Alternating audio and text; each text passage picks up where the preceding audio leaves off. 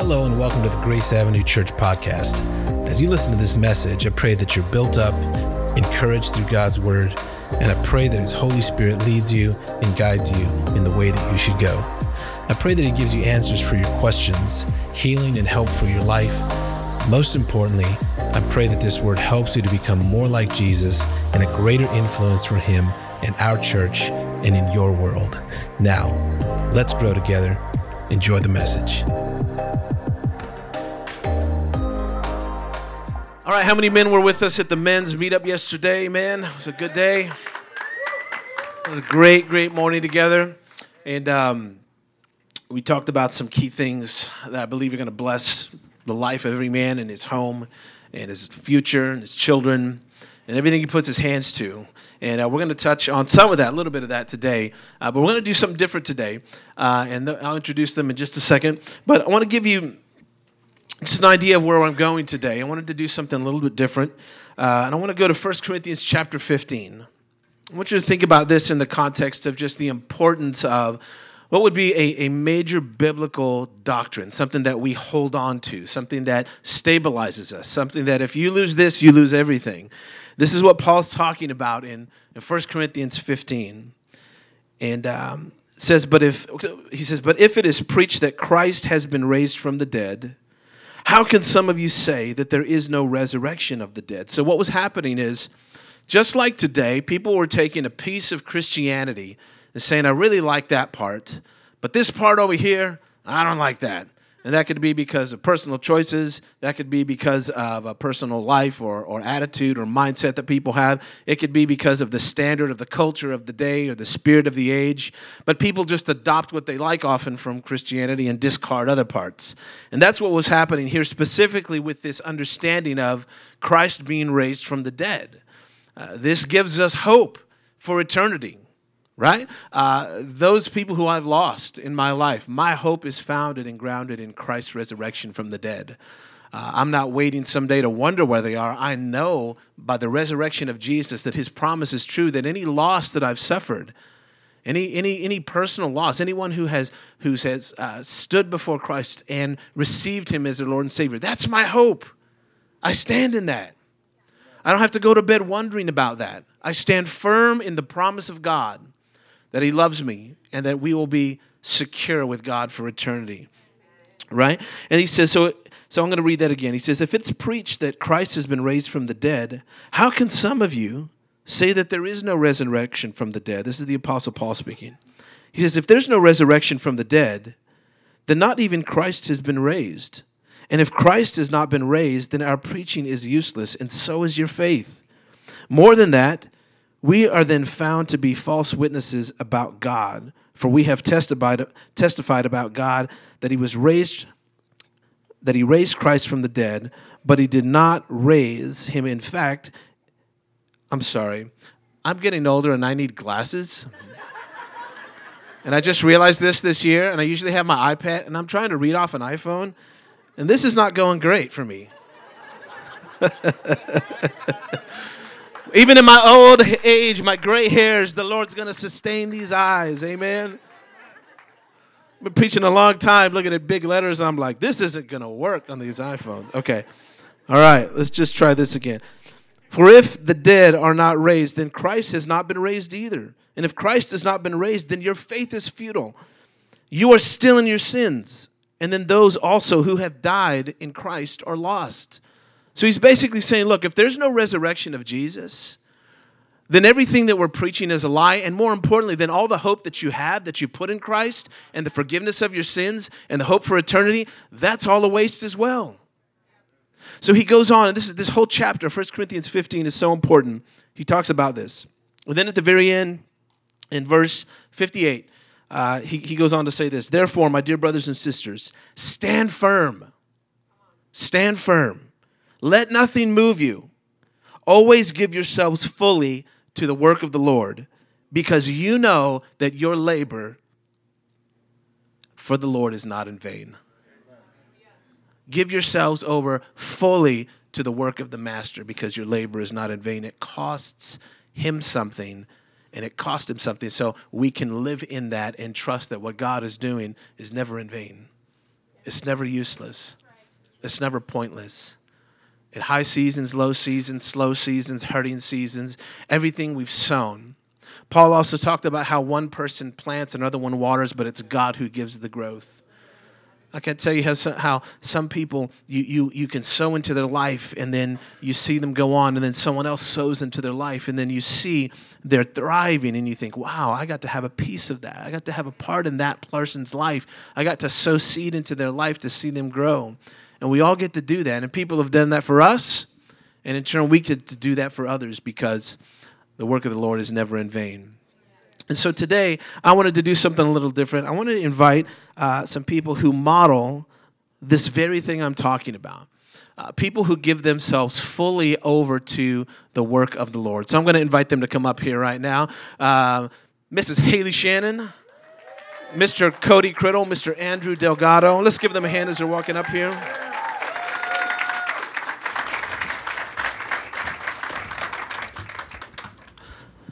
So,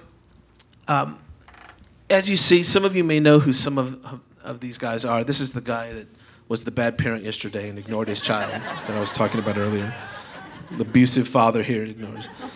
But Psalm 145 tells us that each generation should declare God's mighty acts to another. So for you and I, that means the testimony of what God has done, the mighty things God has done in your life and in my life. Those are things we're to declare by the goodness of God and the grace of God for another generation to know God. This is so important. In the Old Testament, we see that the generation of Joshua crossed over the Jordan River. Moses had passed. Joshua came, took over, assembled the people, pulled them into the promises of God. They settled in their cities and their tribes. And then it says another generation came that neither knew of God nor the things and the miracles that he had done. And in one generation, you had one generation that had struggled for 40 years to go through turmoil and to go through the wilderness to claim their promises of God, only to forget about God and hand it back over, and the generation had to start all over again. Can you imagine all the hardest lessons you've learned in your life, but nobody knows about them? And so someone comes after you, friends, family, your kids, and they go through these exact same hard lessons because you didn't speak of the goodness of God. You didn't declare it. Amen. You didn't speak out about what God had done. See, even in Christ, our past and our shame has a purpose. Yeah, that's right. You know, some people don't overcome their past because they don't understand their past has already been overcome by the blood of the Lamb. That's good. For what Christ has done. And so they can't walk that out because they haven't fully embraced the goodness of God or the grace of God. But in Christ, we could stand firm in what he's done. And I can't think of three more incredible people than the ones you see up here. And I wanted to pull them up today so that you could hear of the mighty acts in their life and what God has done.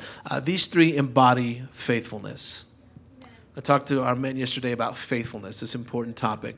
And we've been talking about faith-forward stories. Faith-forward messages and sermons. And these are faith-forward stories that you're going to hear today. They kind of don't know where I'm going to go. That's the fun part of what I get to do. I get to tell them, you're up there with me on Sunday. I said, what are we talking about? I said, you'll find out. So together we're going to find out. Does that sound good? Yeah. All right. So we're going to start with Andrew because your spouse has given us 10 things that you do not do, that she's been asking you to do for years. Some of these sinful things that she's asked you to repent of. And we're calling you out before the church to make things right because you won't listen to her. So we'll start with number one. If I could see what they are here in a minute, I'll. But no, let's talk to you, Andrew. And I'm just going to handle this conversation style. These people are like family. We do life together week in and week out for years. They are the few among many who help establish and build Grace Avenue Church. And Grace Avenue is what it is because of people just like them and their devotion. They are people who declare the mighty acts of God to this generation through their service, through their activities, through their generosity, through the time that's given. And a lot of times people just know the people who are maybe on a mic, but You need to know some of the people that are happening here in Grace Avenue Church because they are incredible, incredible people. So let's start with Andrew. Andrew, let's talk about when you first got saved. He's got an incredible story. We won't have time to get into all of it. But let me just start there. When did you get saved? Oh, man, I want to say Last week? 2000, yeah, yesterday, as a matter of fact. Probably around 2004, I want to say more or less. Okay. 2004. It's probably when I came to know the Lord. Still wouldn't completely walking it out, but that's actually when I started to know the Lord. So gradually I started to dig in, thanks to my wonderful wife who encouraged me. And Yes. Now, were you guys still married at that time, or were y'all separated? Actually, we were separated. Separated. We were separated for 6 months. Already had paperwork filed, getting ready to get a divorce. And then I started to know a change in her, how she reacted towards me. And when we would, she would come and drop off my daughter Abby to me, or vice versa. So started to know a difference, and I asked her what the difference was, and she says, well, I started going to church. I was like, blah, blah, blah, church, yeah. Heard it, whatever, didn't really go for it. And I started to continue to see the difference. So I went to go and try it out. Surprisingly, the only man in the church, because it was still inside an apartment. The only man, was all women. But the one who was actually preaching spoke into my life. She read my mail. She knew things that only me and God knew, that not even my wife knew, so I knew it was real. Wow. And so that's where the journey kind of started. I knew God was real at that time. So he kind of helped me come off of drugs, alcohol, out of gangs. I was still kind of mixed up with the streets, even when my wife and I had met, still doing the bar hopping and all that stuff, and that's why we were where we were. So it was a journey. It was a process. Started to get into the Word, and then the Word started to get into me. And as it did, it started to change my life, how I view things, really realizing that the way I was living was not the right way. As my Father started to love me and show me what love was, I was able to turn around and give it. Couldn't give something I hadn't received yet. Man, that is good. As I started to receive the unconditional and the love of God, I was able to turn around and give it to my wife. Of course, at that time, she didn't want nothing to do with me, which I don't blame her, But I held on to God's word, and I stuck with it. And I said, Lord, if you're real, then this is going to happen, and I'm not going to give up. I've always gone hardcore into everything. When I was gangbanging, it was hardcore. That's why I climbed very quickly. Drugs, I would hardcore it. Alcohol, hardcore. I always did everything to the extreme. If I wrecked a car, I flipped it and totaled it. Those are the types of things that I did. I never did anything, halfway. So when I said I was going to go ahead and jump in, Lord, I says, I want to jump all in. I'm coming all in. I'm going all in as not just a follower of Christ, but also as a husband and a dad. And I did, many times my wife, she'd yell at me and get upset with me, and I come home from work and the Lord would say, okay, now go do the dishes. I'm like, what? Are you kidding me? You just heard her the way she was talking to me, but the Lord says, do the dishes. Do we have pictures of the family? Were we able to get those? Yes? Can we show a picture? Oh, here we go. Here's this lovely family right here.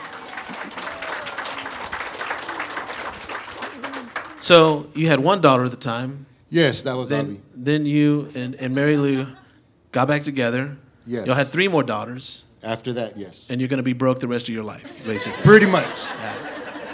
All right. Amazing. Where do you think, honestly looking, you would be, because that was 2004. Yes, sir. Talking 18 years ago. Like, let's think about, where would you be? Where do you think you'd be had God not gotten a hold of your life and moved you forward and changed your life? I can guarantee you where I would be. I'd either be in prison or I'd be 6 feet under. Because emotionally and mentally, I was already dead. Spiritually, I was already dead. I had already given up on myself, given up on everything, didn't want to live, didn't plan on even reaching my 30s, more or less anything else. I had given up on life. I lost hope, didn't have any hope. And when you don't have hope, you don't have vision. If you don't have vision, you don't have faith for anything, and you cut it all out. You quit. And that's basically what I did. I quit on life. And how did you find Grace Avenue? I actually found Grace Avenue through my niece, through Vicky. And when was that? Chris. This was in 2014. I want to say around 2014. 8 years ago. Wow. Mm-hmm. Awesome. Is when we started coming here and heard Pastor. My wife had been trying to get me to come over here. Finally did. I heard Pastor speak for the first time. And then I told my wife, that's it. This is where we're going to submit to. Pastor was my shepherd, and we were in solid. So. You're an amazing man. You're an amazing man, Andrew. You really are.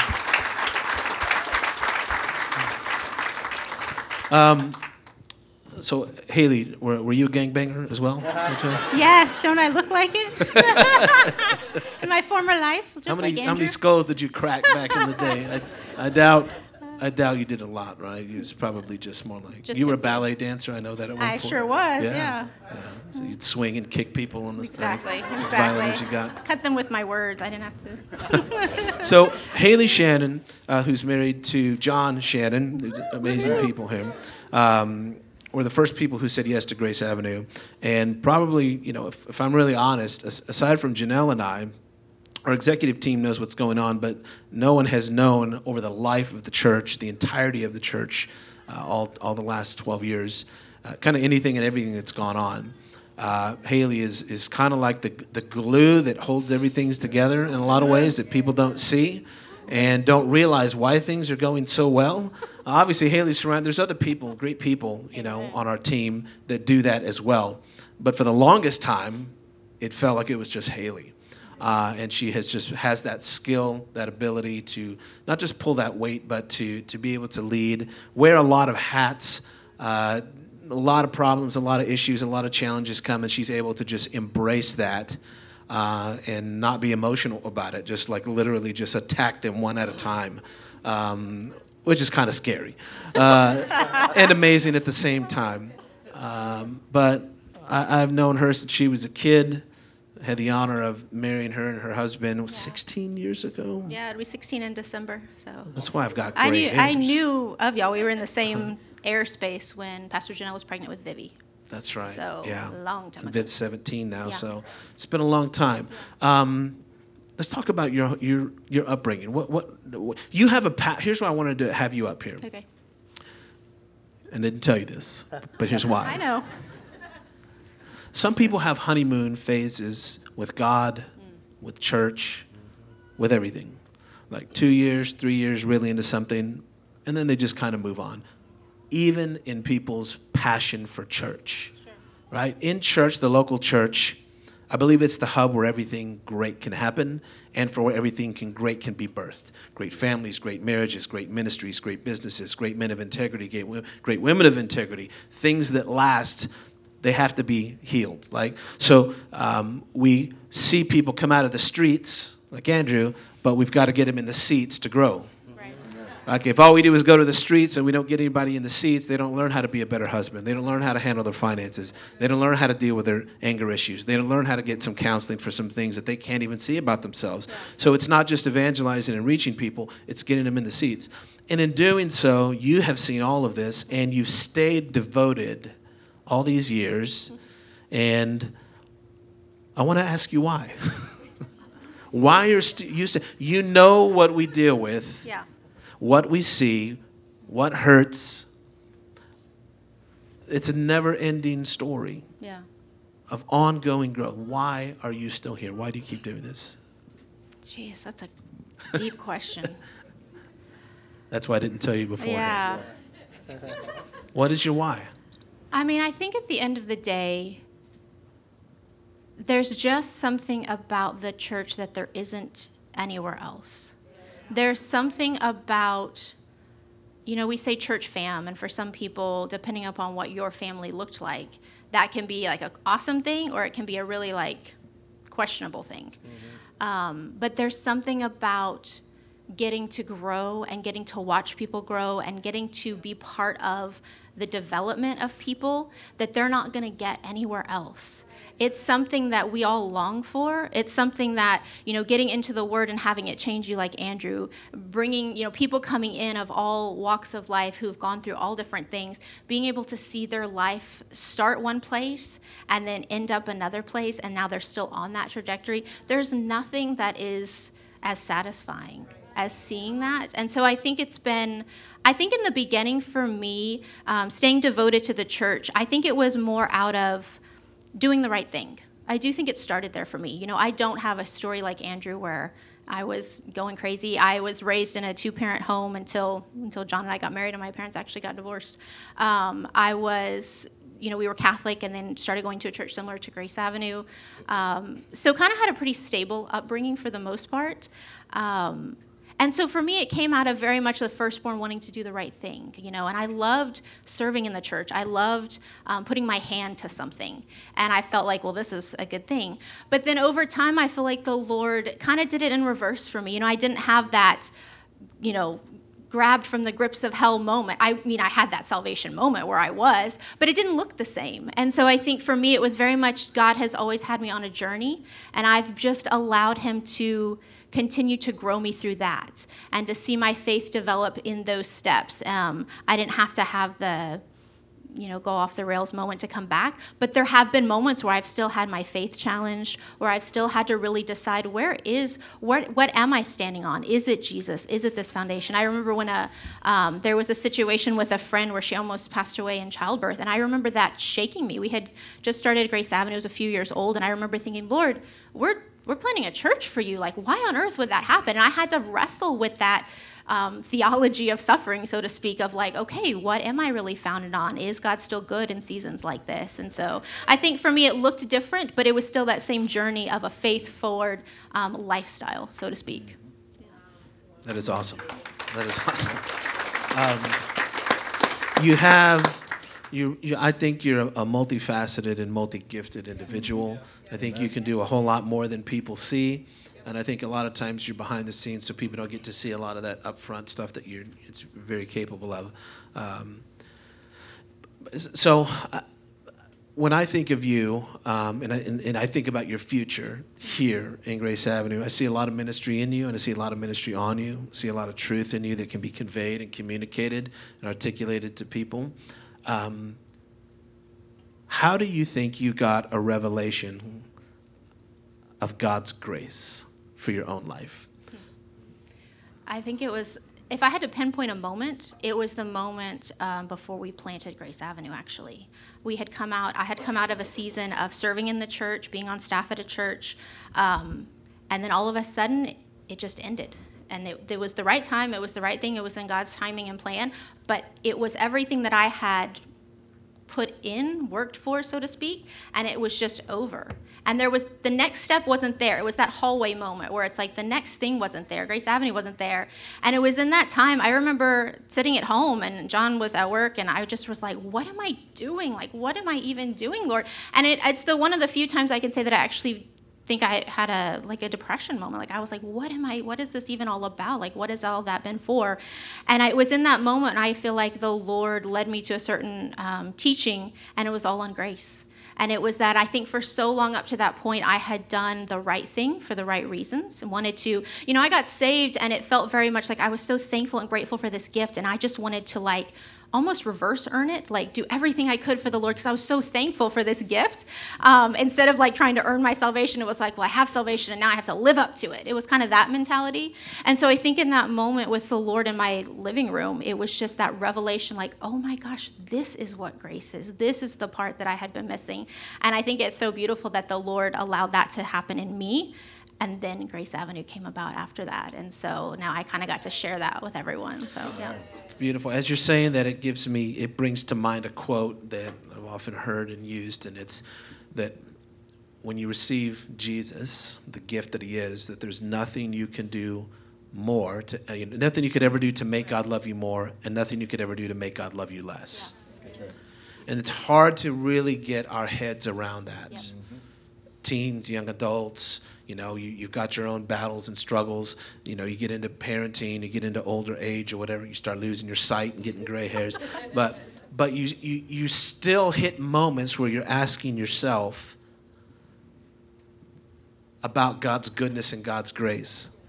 And you're still questioning whether or not you need to work hard sometimes to earn something from God that he's given freely to you.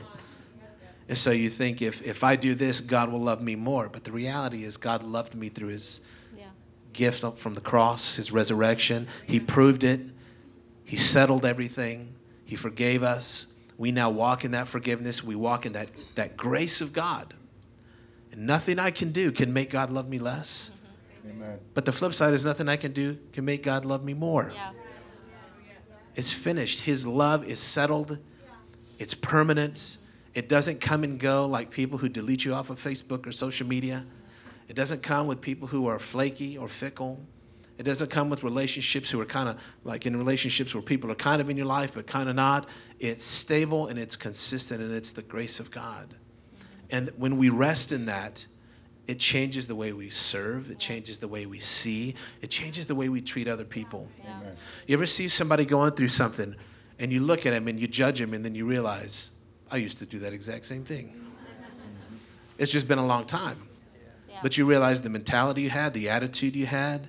You remember the judgments that were spoken over you at the time, how it made you angry, and it changes the way you see people. Yep. You know? Grace is a beautiful thing when we fully learn how to embrace it. And I believe it takes a lifetime of knowing Jesus to keep coming into deeper revelations of grace. I really do. Because you can know you're forgiven when you get saved, but you got to know you're forgiven when you're not a perfect parent. That's right.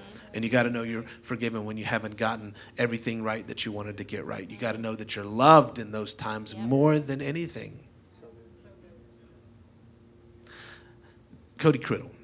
Yes, Pastor. With a fresh haircut. How are you, man? Doing good. I called your name and you responded, and unlike your daughter when she called your name 20 times. Selective. Adults can have selective hearing too. Selective hearing. I was actually looking through old pictures and videos last night. I was searching for some stuff, and I found the video of you. We're unloading the trailer the very first Sunday of Grace Avenue in 2010, December 2010, and you're pushing this trailer. You don't have a beard there, and you look like you're like 10 years old. Yeah. But Cody and Sarah. Hey, did we have a picture of Haley's family? Did we show that? I can't see behind me. So did we show a picture of their family? Here they are. Can y'all see them? That's 2 years ago. That's the most recent one I had. Yeah. Y'all don't have any shoes? Do y'all not have any? That was right before we moved. Take an offering after church for this poor family. I'll take it. My kids' poor feet are Cole going walking fast. around. Cole is the first baby of Grace Avenue Church. That's right. I held He's him. as I have a old picture. as He's the the first church. baby of Grace Avenue Church. Yeah, he's 12 he's years as old. old as Grace Avenue. Yeah. And then Cody. Let's show Cody's beautiful family up here. Cody and Sarah. Oh, their family. Awesome, man. That is so beautiful. Gosh, where was that picture taken? Colorado. Wow. Amazing. All right, Cody, let's talk about you. You're an incredible man. You're a principled man. You're a man of integrity. I've watched you. I remember the first day you came into Grace Avenue. It was in a living room in a house in Bernie, Texas. Uh-huh. How old were you then? Oh, man. I wasn't married yet. 20. You weren't married yet? 23, 24, something Wow. like that. Yeah, we were engaged.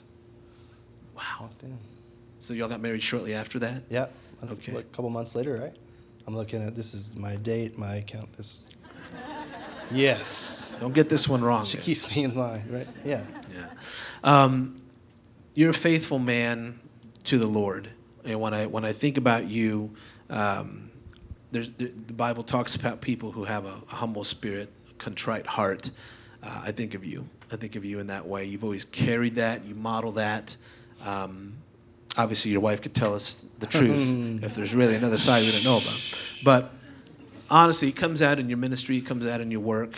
How do you think that became such a stabilizing? Obviously, we know it's God. But how do you think that became such a value to you? Because people can hear about humility but not embrace it, right? And not pray for it and not desire it. It's so important to God. But where do you think that was modeled? How do you think that came about in your life? Are there circumstances that you think that helped you become who you are now? Yeah. I think I'm grateful to see that I had a foundation kind of birthed for me. My father was a first-generation Christian when I was 1 year old, was saved. So I kind of grew up with that, but I had a healthy... and he was rough, right? Oh, yeah. He was wild. It's half his life he still won't tell us about. I'm 36, so 35.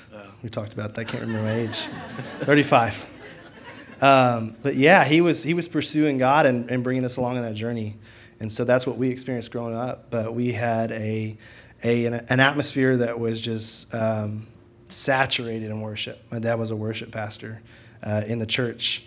Early on, there's a whole story around that, but he just, worship was all around us. The presence of God was familiar.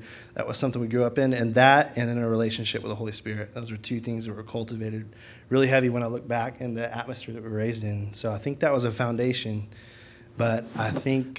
Let's break that down a little bit. How was that cultivated for you? Like, give that a practical way that was cultivated. It was value. It was made present. So worship... there was worship on Sundays. We have worship practice here on Thursdays and Sundays, but our house was filled with an atmosphere of worship. My family, we would work. I remember growing up, I'm one of 10 kids, so we had a whole worship team in the house. Literally, God enabled some of us to play instruments and to sing. My dad sang growing up, and so we would literally sit around as a family and worship, just move into the presence of God, just pour out, glorify, and we learned to value and learn to live in that place and see God respond and see God work in our hearts as we worshiped Him, as we pursued God in worship. And so I think in our house that was normal. Worship was normal, and the Holy Spirit, I think we were poured into with knowledge, but also environments were cultivated around us to walk with that personally. So it wasn't just this is what the Bible says, this is what you are to believe, but they cultivated environments to where we could form a relationship with the Holy Spirit for ourselves. And so as we grew, that was a foundation for me. It wasn't just a foundation because it's what my family taught. That was my identity, was the power of the Holy Spirit, a familiarity with His voice, learning to press in and to cultivate things that would make me more sensitive to the voice of God and to respond to that as a natural thing. It wasn't this ultra out of the box. It was like every day. That was a part of my relationship with God. Wow. I think when I hear you say that, it helps me understand better the center that you have. Because if I'm being really honest, I don't know anybody in Grace Avenue Church who's been through more ups and downs and challenges, on our team, probably than Cody and Sarah. They have walked some hard roads and just been through a lot of stuff. And as a pastor, sometimes you're standing with people to pray with them, and you pray with them, and you're going for it. You're praying with them, and you're hoping to see victory. That's your sight. Your sight is you're believing for victory. You're hoping that they overcome the season of whatever's happening, the suffering or loss or depression. Because here's the thing. You can't pray it often because we know that the things that happen to us make us. Mm-hmm. God uses the things that afflict us to shape us. He says we were refined as gold, right? We come out of the fire of affliction brighter, stronger. Okay, so you can't always pray everything off of people. Right? Sometimes, we're asking God, people are asking God to save them, and, and they're praying for God to save them. We're here trying to save them. We're trying to throw them a life preserver when God's trying to teach them how to swim. Yeah. Amen. Yeah. How to pray, how to know He's real, how to stand firm in what He says. And so you guys have been through some stuff, and we don't have probably time to get into everything, but what would you say have been a couple of the toughest things that you've been through, where you just decided, I'm going to move my life forward. Yeah. I'm going to move my family forward. I'm not giving up. Because I've seen people give up with 1/5 of the things that you've gone through. I've seen people just give up and quit on God, on life, on everything. Why have you stayed? Man. There's a backstory, but I feel like when my son was born, there's a whole backstory behind that, but what I had prayed for 9 months wasn't what I saw when my son was born. Lots of complications, prayed for miracles, prayed for healing, prayed for supernatural moves of God. And when he was born crippled, basically, with a condition. And so I felt like in my spirit I had a decision to make in that moment that I prayed in faith forward for 9 months, that God would move, surrounding myself with an atmosphere of worship, pressing into God, declaring his works, declaring his victory of the situation. And so what I saw when my son was born didn't look like what people would describe victory looked like. And so I knew in that moment I had a decision to make. It was to press in and have faith forward that God would continue to reveal the victories in his life as I move forward. And I think that has been a foundation really over the last 7-8 years, that God has established just a solidity that I choose to believe that you are faithful. I choose to believe that what you say in your word is true. And to watch God respond, even early on, I wouldn't say that I had this supernatural level of like belief. Like, man, it's, I just feel so empowered. I feel so strong. It was a physical decision that says, God, your word says this. I don't see it, but I believe it. And I speak it over this situation because I know apart from me that you are who you say you are, and you can do what you can say you do, and you can work through me despite of my unbelief. So work belief in me. I'm going to have faith forward for what you're going to do in my life. I'm going to have faith that you're going to build in me. And we were talking about this yesterday, but looking back and seeing what God has brought us through, many more things, that in that place of that faith forward mentality, that God has revealed why he's done certain things, why certain things have been built in certain ways to equip us to walk in the call that he's bringing us to, even now in this new season here at Grace Avenue Church, to equip us to pour into other people, to equip us to walk well and represent him and to glorify him through what we walk through. And I feel like that it started as a choice, but it was a promise that God responded to, that he was faithful in and revealed himself to me. It's interesting you say, I wasn't this and I wasn't that, but that's how you perceived yourself. Right. Because when you're walking through affliction, everybody watches you. Yeah. They see you. When you're going through difficulties, when you're going through suffering, when you go through a divorce, when you go through a loss, like people look at us. Yeah. And the faith that we proclaim gets put on display. That's right. Right? So Jesus says, let your light shine. Well, there has to be some darkness for light to shine. Amen. And in darkness, we find out if we're shining. Now, we don't always know we're shining or how bright we're shining, but how many of you know that if you're in a dark tunnel, all you need is one little beam of light to be able to see, to kind of know how to get out of it? That's good. People are often looking at our life saying, how do I get out of the hell that I'm in or that I'm going through or that I've been through? And they're looking for the light to help guide the way. Right? And part of why I wanted to do this today is for you to not just hear, but really embrace the truth that other people have gone through and are going through stuff right now. Not just you. It's not just your prayers that need to be answered. There's prayers around you that need to be answered. And there are people who have stood faithfully in the face of adversity. I want to close with one more thing, just quickly. Tell us about your son and your routine and just the everyday life and what that looks like going forward, so people understand. Yeah, so Caleb is my only son. He's 7. He'll be 8 this year in November. November 1st, 2014 was when he broke into the world. He was born with a super rare condition that basically low muscle development, if any, in his arms and legs. And so routine for us looks like that anything that Caleb needs done is basically we do for him in a lot of ways. He has some trunk movement, and so he can play and has a blast and really doesn't know a whole lot of difference. We're prepping for those questions coming as he gets older to be able to discern and speak life into those things and give him vision for who God sees he is. But what it looks like is he wakes up in the morning and I get a shout, "Dad, I gotta pee." That's like my reality in the morning. And so I run in there and I carry Caleb to the bathroom. And then Caleb's carried to breakfast. I go to work and my wife, incredible warrior woman, picks up the load. And Caleb has an incredible heart, but Caleb's dependent on us for everything, movement, feeding, different things. So our life kind of revolves a lot around that movement, how we come and go. And giving Caleb quality of life. And, just to see God work in our hearts to appreciate the opportunity to steward that. I feel like that is what God has given us a vision for, is an opportunity. No one else had the opportunity to be his parents. We did. We have the opportunity to steward that daily as a part of what God has gifted us. and allowed us to walk through. And you know, he's giving you the very, you know, small version. We're talking hundreds and hundreds of thousands of dollars all the time of surgeries. Yeah. Many. How many surgeries total for him? I believe over 10. We spent the last 2 years in New York, and we had a series of 2 years filled with surgeries, and I think it was 2019, 2020. Yeah. So we spent COVID in New York at a children's hospital in Philadelphia. Yeah. And so kind of uprooted, moved out, and had about, I think, 7 to 10 surgeries over the period of 2 years.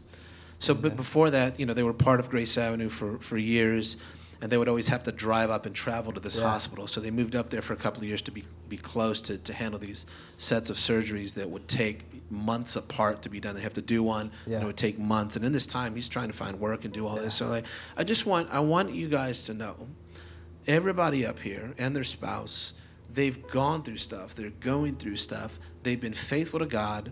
They've been faithful to this house with their time, their talent, their treasure. Like sometimes you're waiting, like when's the penny going to drop for this person to finally give up or run away? You see that, unfortunately. You have faith for people, but you have to wonder, what is it that's going to break them? I know it's almost broken me before. You know it's almost broken you. But these are the things I believe that when we hear stories like this, it helps us to understand that the grace of God that carried us is the same grace that carries others. And what God does for one, he can do for us too. If he can sustain someone in difficulty, he can sustain us. If he can pull them out of adversity and they don't come out bitter and they don't come out hateful and they don't come out, you know, cynical, but they can come out full of faith, still humble, still grateful. Man, what a good God that we serve. Amen. Amen. God bless you guys. Thank you guys. Come on, let's stand up. Let's give them a hand. Yeah, they're going to exit. If you would, do me a favor. I'd like to take this moment, and I would like for us to receive communion together. Underneath your chair, there are elements that we'll take.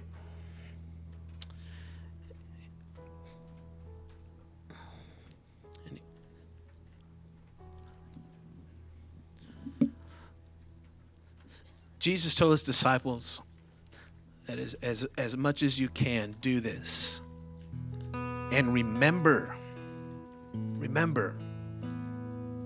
the sacrifice that was made for you.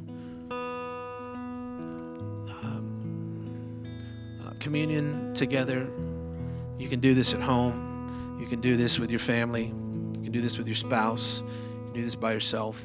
Together we do this corporately.